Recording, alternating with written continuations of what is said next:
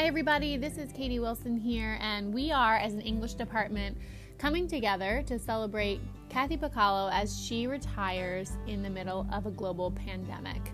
We are so sad that we can't be eating Costco cake and maybe even some of Kathy's own pound cake, sitting around the table in room 248, laughing with one another and reminiscing about Kathy's prolific career. But instead, we're coming together virtually to create a podcast where we remember Kathy, we celebrate Kathy, we encourage Kathy, and we send her on her way to a beautiful retirement with hours of listening that she can have to remind her of her time in room 248 with the English department of Conestoga High School. Take a listen, stick around, who knows what's coming. One of the benefits of having Kathy in our department has been her support and her honesty about relationships. She and George have a special love, one that's built on kindness and friendship, and she's mothered her girls in a way that's strong yet tender, honest yet kind, and always authentic.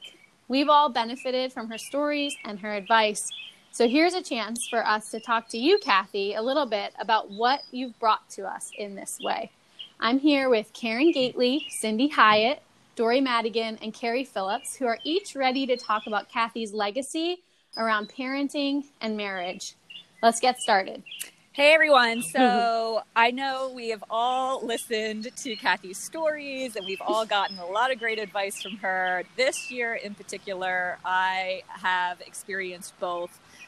Kath, you know that you and I were always the first to room 248 at lunch this year, and we typically just chatted about life, and for some reason, it always seemed to circle back to our husbands and our kids.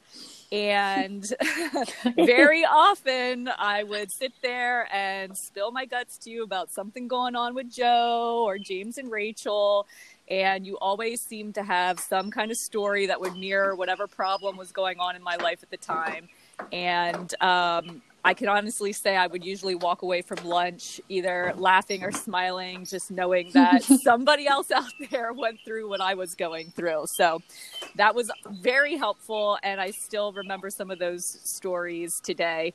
And I know that a lot of us have often chatted about our mother-in-law adventures, and that was something that came up again and again with me and Kathy. And one of the most favorite quotes of mine is when Kathy would say, some of the best advice I ever got was when I was told to marry an orphan, because that would eliminate so many problems.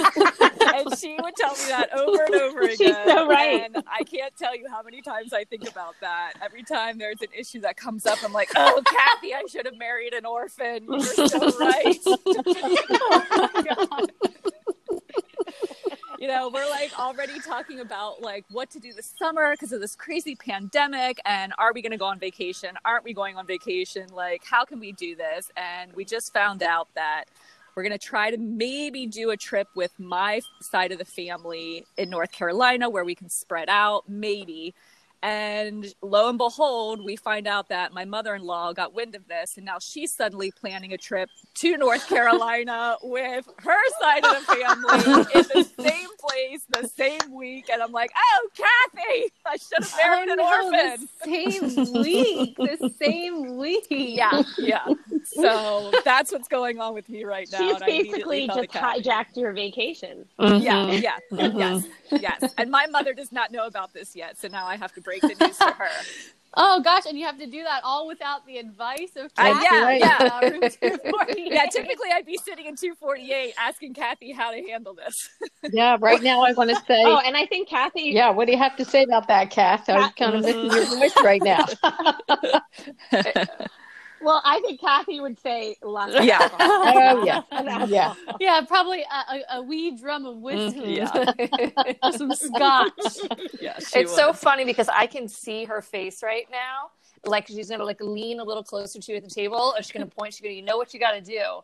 And she's going to follow it with the alcohol or something, come down with the flu the week before, right? Like there's something, some survival tactic for you to get yourself out of this situation. Yeah. Definitely. Oh, that's Really, so Kathy. great. I mean, that's been such a wonderful quality about you. You always have a tactic for us. You know what I mean? And I think, and it's a good one. Yes. Well, actually, when Well, when I first was coming to Conestoga, Laura was walking me through the halls and kind of pointing at people's doors and saying like who they were with a quick little quip, which I should keep secret, really. But ultimately, Laura was like, "And Kathy, you're gonna need her. You're gonna need her as a mom. You're gonna need her. You're gonna need to ask her for this and ask her for that." And so it's so true, Cindy. It's just like she always has something for me. It's not just that she's got something to say. It's like she's ready with the tactic and the plan and even materials if I needed it to get ready for whatever advice I've been given. I love And don't it. forget, she also had a pharmacopoeia. So she was, if you had a headache, it's like, come down to my room. And the sewing kit. Right. Yeah. I love that. Like her mothering like transcends. And I love that about Kathy. And I think it's just so special. Like I know how her girls felt being mothered by her because I benefited from it too in the best way. And I just think it's so nice to know somebody who's so true on every side of who she is. Like Kathy, you are you in every way. And I love it. I love it. Yeah, I know whenever I was like struggling with the kids in those early years, Karen, you know this too, at lunch I would be like, oh God, I can't potty train my kids. What do I do? And Kathy would always be so real. She would always be like, you know, kids are different. You just have to go with it. You know, 10 years from now, they're not going to be in diapers. It's going to be fine. Just like, don't worry. How many of these high school kids are walking around with the diapers? And then I'm like, oh, well, you're right. You're right. Yeah, she was always just very real and very honest, and it was just very refreshing to hear it on the other end, knowing that her kids turned out as wonderfully as they did. Well, you're going to miss her when your kids are teenagers, because Kathy and I have often spoken about our children going through those teenage years, and they weren't always model citizens. And what I love, Kathy, is that you and I were very honest about kinds of things that our children would do. They are fine young adults now, but they certainly gave us a run for our money. I also like when you think about them growing up, I'm going to remember this all the time, the story of Kathy telling us that she and George decided that they would pay for either college or a wedding, and the answer was not the wedding. I was like, I'm paying for your education and good luck with that wedding, but this is what I'm going to invest my money in. I love it. I'll never forget when I'm like forced to make decisions about that stuff, but that's what Kathy did, and it turned out pretty well for her. Oh yeah, just the other night Joe and I were like bickering about money. I don't even remember what it was about, something with the kids, and Dory, I don't know, they don't need another pair of shoes or something to that effect. And I was just thinking about Kathy talking about when she was growing up, and one thing she always remembered about her mom was that, you know, they could always get a book. Like there was never a spending limit when it came to books, and how much that resonated with her and how much she just remembered that being a parent on her own. And, you know, I still think about that, you know, when buying stuff for my own kids, I'm like, okay, like maybe Joe's right. Do they really need this? Or can I just get them a book? Like what's important here? And, you know, it's things like that really stick with you. And another thing I think she prioritized was travel. Yeah. Like her girls traveled a lot and with her mother and stuff. So I think that, you know, that also speaks a little bit to her values in terms of like parenting, you know, which I think is really, really cool. The best advice I got from Kathy, I have to share, because when at some point it came up about me being nervous about having teenagers. And I was like, I just don't know when I'm going to, like you don't get much sleep when they're little, and then you're not going to get a lot of sleep when they're teenagers because you're always going to be worried about them. And Kathy's advice to me was, you're better off being well rested when the police knock on your door.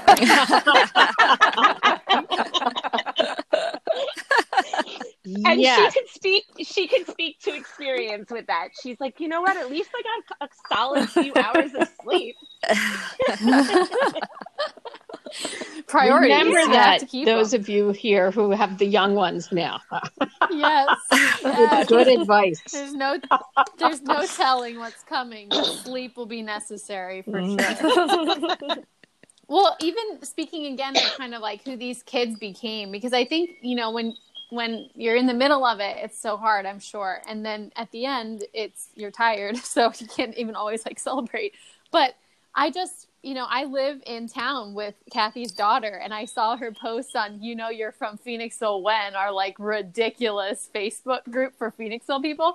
And she's like, hi, I'm making masks, no charge. Let me know who needs them. And I saw it and I was like, oh my gosh, there she is. Yeah. There's Kathy. Just totally like passed right on. And no matter how horrible or hard anything was at certain points, in the end, these people became awesome people because of travel and learning to do things with their hands and being asked to read and make art. And I just think it's such a testament to who she was and her view as a parent like years ago about the big picture and not just the small picture that we all get obsessed with. It just became great kids, awesome adults. So lucky to have her daughter in my community. It's really tough. Yeah. And I think like yeah, go ahead. Sorry. I was just going to say that I think that, you know, talking about the travel thing, like I love that she still has mother-daughter weekends with her kids. You're like, that's so great to have that time where it's just them and they get to have those moments where they can continue to build and evolve their relationship and do it together. Yeah, that's really important. And that will last. We can't ignore the fact that she's kind of pseudo-adopted people from her church as well. Right? Yeah. I mean, she is like legitimately like a grandmother to children in her church, and takes that really seriously and loves that family. And I think that's just really, really cool. Yeah. It doesn't ever stop, really. It seems like it's everywhere for her. It's a beautiful thing. All right. So I don't want to keep anybody too long. And if anybody wants to say anything else, we can. But I also just want to kind of honor your time. Kathy would like that, right? I kind of want to just say, Kathy, you know, it's we've gone through a lot of our big time in life together, like at the same time. You know, like with our kids are not too far apart in age, and we've been married. Oh God, for an eternity. It's funny. I think from a lot of what you said about George, he sounds a lot like Michael. And, you know, it's nice to have that kind of a partner.